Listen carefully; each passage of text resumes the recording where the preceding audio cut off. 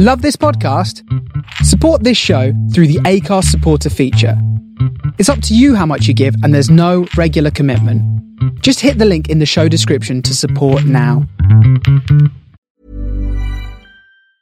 Hiring for your small business? If you're not looking for professionals on LinkedIn, you're looking in the wrong place. That's like looking for your car keys in a fish tank.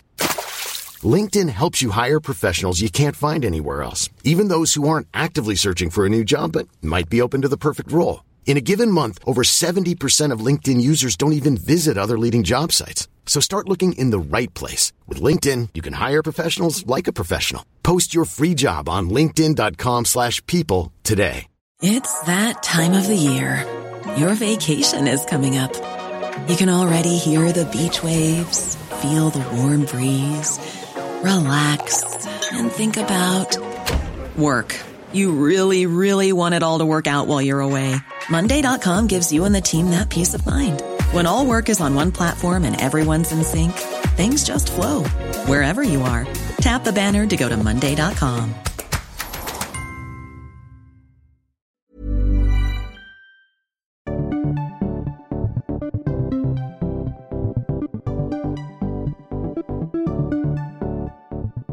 Welcome to Non-Contact Time, a podcast about all things educational. I'm Hannah. I'm Kath. I hope you've got some Cadbury's fingers ready to dip in your tea. Do you want to explain what's on the agenda today, Kath? In our data section, we're going to be talking about social distancing. We're going to be talking about Michael Gove's statement. In teaching and learning, we're going to talk about social distancing and what it might look like for different types of teachers. We've got lots of people who've given us their opinion through interviews that we've recorded over the last few weeks. People's causing concern, we've got some funny stories to share with you, and in any other business, we're going to tell you about our Patreon, as well as giving some shout outs to some awesome teachers that are doing amazing work. Shall we get started, Hannah? Definitely.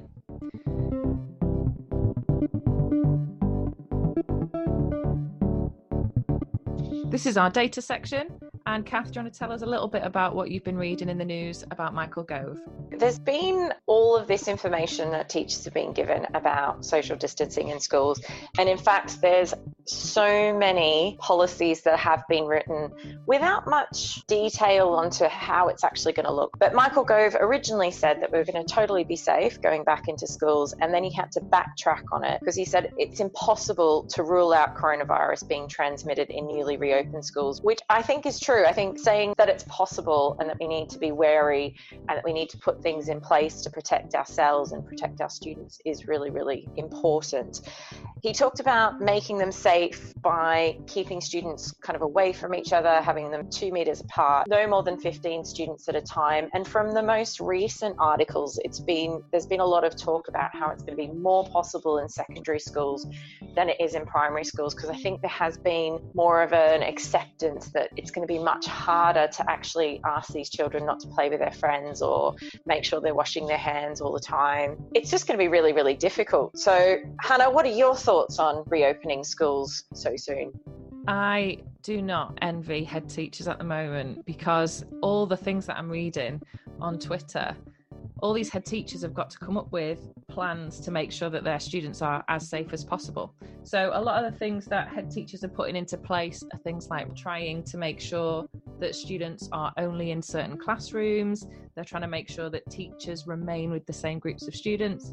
So they're trying to make it as safe as possible. And it looks like a lot of the stuff that we're bringing in England, a lot of other countries have already started doing it, and there are some successes. Obviously, we know France had a bit of a backtrack the other day. There are some extreme things like spraying children with disinfectant, which made the news a couple of weeks ago, which, you know, that's not what we're going to do. But there are things that head teachers are going to be thinking about and putting in place to make sure that when you do go back to work, it is as safe as possible, because obviously we're in quite a high risk environment, being sat inside with a large number of people all from different households, and you wouldn't necessarily get that in another industry. So it's really important that these risk assessments are done thoroughly, and they've got so much guidance from the DfE, and from the documents that I've been reading, there is so much out there, you know, to help people writing risk assessments. So hopefully they'll have all the information they need. I think for me, because it's so unprecedented, and I know that word's been thrown around a lot, What really concerns me about the risk assessments is that nothing's really been thoroughly tested, and that having more time to actually sit down and work out the practicalities for a head teacher would probably give them some breathing room. Because SLT won't have come across a problem like this before, and just saying, well, you should just open your doors and not giving them time to prepare, I think has been one of the concerns of many teachers, and particularly the unions, because we don't want to just be thrown in the deep end without having a proper plan. Yeah, head teachers have been given quite a short time period to get their risk assessments in place for schools to open on June the 1st, which is the date that this episode's going out. So we're still a bit in the dark of what those plans might be, and are they going to be different across different schools? Because there are still some local authorities that are refusing to open schools, like Liverpool's refused and Stockport's refused. So there's quite a few local authorities that don't agree that schools should be opening this soon. So Michael Gove said in his article that one of the reasons that the government is pushing ahead with this reopening is to ensure that we close the gap between the richest and poorest in our schools, which I think both of us agree is a really, really important factor in education at the moment, is closing that class divide and making sure that students have access to the same quality education. So how do you think that's going to look when we reopen, Hannah? It's important, obviously, that we are open to students, but we've got to do that in a measured and safe way. If you look at all the data that's coming out, and obviously the experience of teachers, students from financially disadvantaged households haven't got access to things like computers or the internet or enough equipment to be able to share that in a household. So obviously getting them back into school is going to give them a big leg up, because they can access all the equipment that we've got in schools. They've got a specialist teacher on hand. So having access to all that will hopefully support students in closing the gap. But if everybody comes back at the same time, it's going to be much more challenging. I don't know whether they've even considered bringing back students like pupil premium students first, because that would be a smaller number of students. You could then target them with so much intervention to kind of get them up to speed, maybe give them a leg up and get them a bit further than their peers, and then bring the rest of the school back. I'm not sure whether anybody's even thought about something like that. Yeah, like actually looking to see which students need that access before just saying, come on in, guys, let's all start teaching again. Yeah. It's a really good point. I hadn't thought of that myself, Hannah. The other part of the government guidance is they've made all these suggestions about how we can use our rooms, which we're going to talk a little bit more about in teaching and learning. But I think my favourite part of the government guidance, Hannah, was when they described teaching children how to wash their hands, that we should just make up a song. And if we're making up songs and we teach that to the children, they'll be able to remember it and be able to do it more often. Now, I don't know about you, Hannah, but we actually have a 7-year-old in the house, and we literally have to shout to him when he's running out of the toilet, have you washed your hands? And then you hear the patter back to the bathroom to wash his hands. Doing that on a large scale is going to be very difficult. So what I feel the government should do is actually write the song and perform it at one of their briefings. I think I'd really enjoy that, watching Boris go, and wash your hands. I think what we should have in schools, in my old school, we had like a tannoy system, and a song would be played. So it was a bit like musical statues, where students had to be in lesson by the time the music stopped. So maybe every kind of half an hour, or however often they want us to wash our hands, they should play that song over the tannoy. Children should be marched all the way up to the toilets, wash their hands until the song's finished, and then go back to lesson. I think maybe we could do that. That is so impractical. I love it. You'll never get it out of your head. Never get it. I just want to see them perform the song that they've suggested. We will include all the guidance on our podcast site, so if you want to access any of the government guidance. And what I would suggest when you're reading government guidances about social distancing, there's actually hyperlinks to other documents in there. So there's probably about 25 documents that you can access from one document. And one of the more interesting ones is about keeping a non-medical environment clean, and what they suggest to be able to try and reduce the risk of coronavirus in the school. So that's an interesting, I had to read that because I'm an art teacher and cleaning is going to be huge for me. Yeah. So I would really suggest reading that, but I still want to hear the song. Have you seen any of the posters, Hannah? Because I'm going to put some of them up on Instagram. No. They've got these posters about germs that they're going to put up in primary schools that have been created by the government. They're absolutely terrifying. The germs look like they're about to attack you. And they're all in red font. And I actually saw it on an art website, an art teachers forum. And they were all saying, we could have produced something that was much more engaging to children. This just looks terrifying. So apparently the other way that we're going to encourage primary students to wash their hands is to scare them to death. So hopefully that'll work. They won't be able to sleep, so all they'll be thinking about is washing their hands. Dreaming of washing their hands. New nightmares of...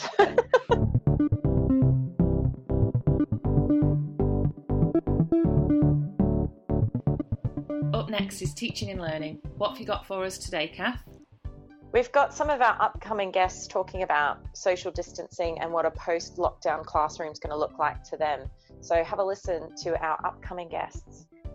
Here's Kelly's perspective. It's going to be very hard. I think no matter what, it's going to be very hard. Just kind of hearing the setup of some primary schools right now, everything and like all soft furnishings, all displays, everything is stripped out. And I feel for any child kind of going into that classroom and then expecting to learn. My classroom is kind of standard rows of tables of 2. So I've got space for 30 in there right now. It's quite a tight space as well. And I know that like half of those are going to have to go straight away. So I know some schools are wondering, like, what are we going to do with all this extra furniture we have to take out of all the classrooms as well? There's so many logistical nightmares to this. Michael works in a school in America, and this is him describing how supportive his leadership team have been. Our leadership team is always doing a great job staying ahead of the curve and anticipating any what-if scenario. So right now we're virtual. We're virtual throughout the summer, and we're just looking at, the one thing that we're really looking to outside of the actual education portion of it is trying to get some activities or thinking outside the box for our 8th graders. Being an 8th grade teacher myself, I have that extra personal connection to the kid that I want them to be able to experience. We always talk about get to June, and special moments, the graduation, the prom, the 8th grade trip. So I really am feeling for my kids. So trying to think outside the box and come up with some virtual ideas for them is on our to-do list. James is a head teacher of an alternative provision school, and this is what's happening in his setting at the moment.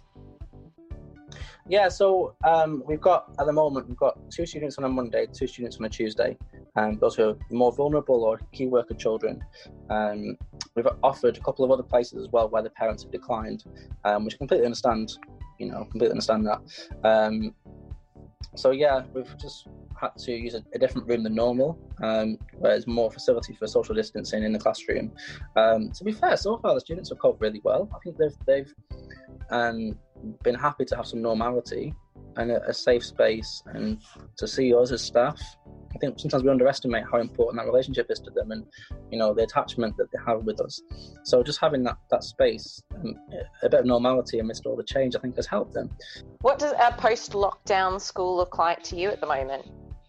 I think that the priority, should be well-being for staff, well-being for students. I think that we've all experienced trauma. We did some great training in TLG recently by Louise Bomber, and she is a kind of trauma specialist, and she was talking about how all of us at the moment are facing a collective trauma, nationally. So staff will need a lot of support to come back into school and do their jobs well, so that we've got capacity then to support our children well, but also a lot of space in the curriculum for the children to be able to have space to explore how they're feeling. And we'll explore that at different times, won't we? Some of us, we're really happy to get back to normal and we'll do better. Some of us, we might have been pretty good in our well-being at the moment, but then when we go back to school, a lot of changes based on what we thought it would be, and a lot of unsettling, so we might, our well-being might deteriorate. So we can't really predict how people will cope. And then kind of space for teachers to be able to adapt and, not do baseline assessments in September and just do it later in the year, or, not have to do a certain amount of written work in books, but rather having more space for discussion, more space for creative exploration of how people are feeling. I think that'll be really important. Otherwise, teachers will have pressure to, help the young people's actual needs, plus pressure to meet management's requirements, plus government pressure, and that's where it starts to become too much, isn't it? I think for teachers to do their job well post-lockdown normality, there needs to be more flexibility for them to do what is right for the children. So Hannah, what do you think a post-lockdown classroom is going to look like for you? Well, because we've not had much in the way of information for September, I'm thinking it's going to involve a lot of cleaning of equipment, because students shouldn't really be sharing things like pianos and guitars without being cleaned properly. So I'm going to get loads and loads of antibacterial spray, because I love that stuff anyway. I clean my board with it because I like the smell of lemon fresh. So I've got all that kind of stuff, and I'm quite lucky in my classroom. I've got a door that the students come in, and then I've got a fire escape behind me. So all the doors and windows are going to be open, and I'm probably going to teach as close to the open door as possible. And hopefully there'll be enough space in there for quite a big number of students.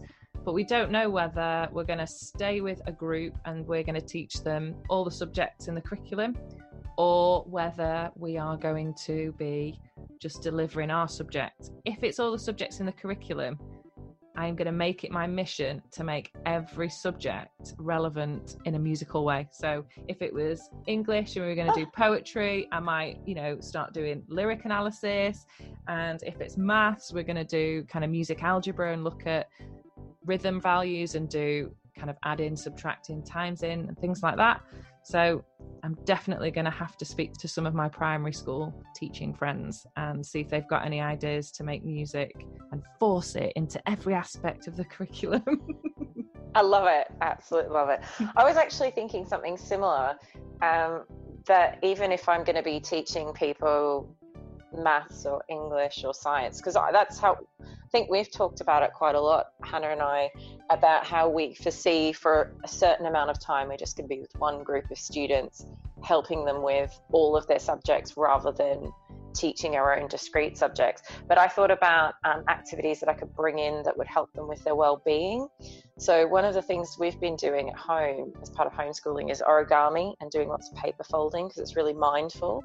So I'm actually thinking I'm going to buy a bunch of origami paper, and everyone gets a piece of paper and learns how to fold something exciting each day, just so that they're doing something where they can think and take a break from memory tests or memory retention tasks. I love that. I think I'm going to start creating clips of me playing the instrument and just putting it on my PowerPoint, and while the clip's playing, I'm just going to explain to the students what I'm doing in the clip, because if the students can't physically see my hands and which finger numbers I'm using, they kind of trip themselves up, and you tend to get students who play the piano with just one finger and it sounds really staccato and disjointed.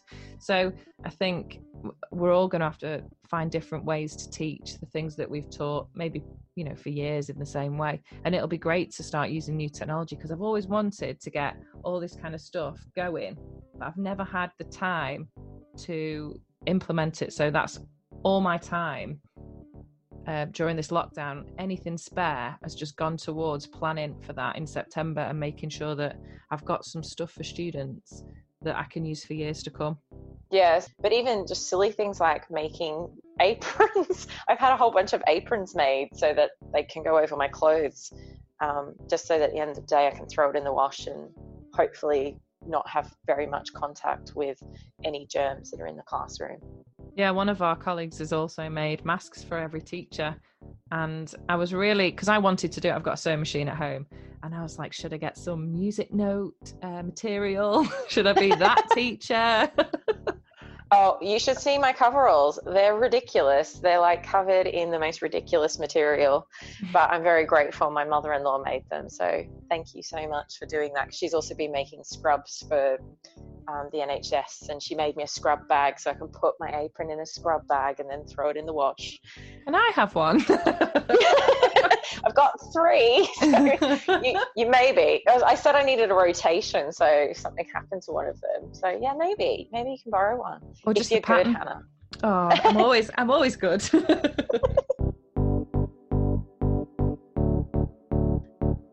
So today on Pupils Causing Concern, Hannah's going to share with us a really funny tweet that's been sent to us. Yeah, someone sent me via Twitter, via a private message, a nice little PE practical story. So last summer, I had a group of Year 7s about to do a 1,500 metres in an athletics session. And obviously everybody knows how lovely 1,500 metres is to run, especially when you're in Year 7 and you've only got little legs. And one child tried telling this PE teacher that he was unable to do the task. Obviously, the teacher asked him why he couldn't take part, and the child said, because I had steak over the weekend. Brilliant. I wish that was an excuse for me. Maybe I could go into work and go, I can't do work today, I had steak over the weekend. I'd like to know the theory behind that. Like, what does steak do to you that you can't run 1,500 metres the next day? So, Hannah, have you ever tried to get out of PE before? I used to really like PE, so I never tried to get out of it. But I remember being in 6th form, and so we used to do something called private study. So I had a day where I had one lesson in the morning, and in the afternoon I had nothing. So I wanted to get out of the afternoon session. So my friend said, well, just write a note and pretend that you're your mum. And obviously, being the type of student I was in 6th form, I was absolutely petrified that I would get caught. So I asked her to write it for me, and she gave it me, and it was all screwed up and it was covered in dirt. And then I said to her, why have you screwed up this note like that and covered it in dirt? And she said to me, because it makes it look more real. It makes it look like your mum's really done it. I was like, my mum wouldn't screw it up and put it in, in the soil. I guess it looks like it might have been in a dirty pocket of your uniform. Yeah, maybe. But even that's a bit gross. No, I decided not to do it in the end. I was too scared of getting in trouble, so I just sat in private study for, I think it was like 2 hours. You have to sit in silence, basically revising. And I just thought, I should have gone to college. I love it. I have to admit, I did try to get out of PE quite a lot. My PE teachers would probably be very embarrassed about my PE attendance, but we had electives, so we were allowed to elect to do a PE, a sport, say, for example. And I remember my friends and I, none of us were particularly athletically gifted, would go and play these games. And I feel really, really bad for the PE teacher, because we used to pretend not to understand his instructions. So we're playing tunnel ball. This is the one that I really, really vividly remember. We're playing tunnel ball, where you line up and you throw the ball between your legs. And whoever had run to the front would pretend that they didn't know that you had to open your legs and just throw that at their own legs, which would then halt the game for ages and then hold up the whole game. So I don't think we got any cardio benefit from our PE. And I have to apologize. I can't even remember which PE teacher it was, but I do apologize to that PE teacher, because he was so patient. And if it was me teaching me, I probably would have told me that I was an idiot. So thank you, PE teachers who are so patient with idiots like me.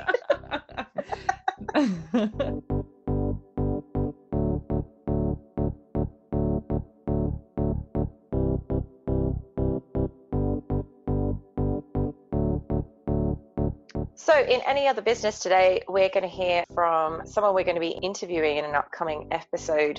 Kelly is going to be talking about dual coding in our next episode, and this is her favourite teacher. It's a really good one.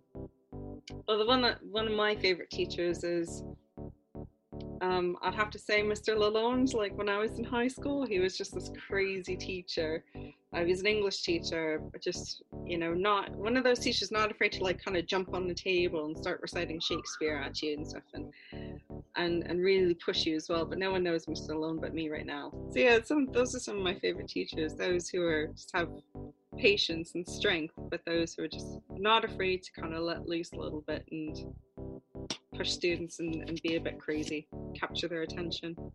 Love that. Thanks, Kelly. In our upcoming Patreon episode, all of our guests have been speaking to us about what their classrooms are going to look like when we go back in either June or September. So if you want to have a listen to that and all the strategies that they're going to use with the students, please have a listen to our Patreon. Brilliant. And that wraps up this episode of Non-Contact Time. Thanks for everyone that's taken part in this episode. Thanks, Hannah. Thanks very much, Kath, and we'll see you next week. Bye. Bye.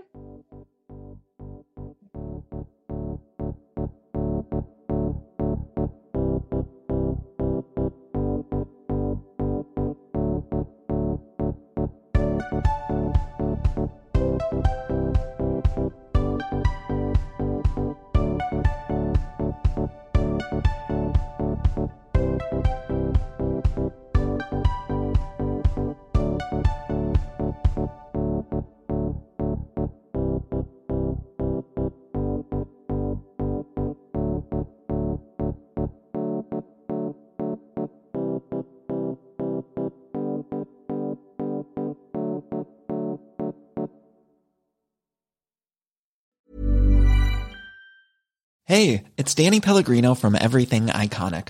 Ready to upgrade your style game without blowing your budget? Check out Quince. They've got all the good stuff, shirts and polos, activewear, and fine leather goods, all at 50 to 80% less than other high-end brands. And the best part? They're all about safe, ethical, and responsible manufacturing. Get that luxury vibe without the luxury price tag. Hit up quince.com/upgrade for free shipping and 365-day returns on your next order. That's quince.com/upgrade.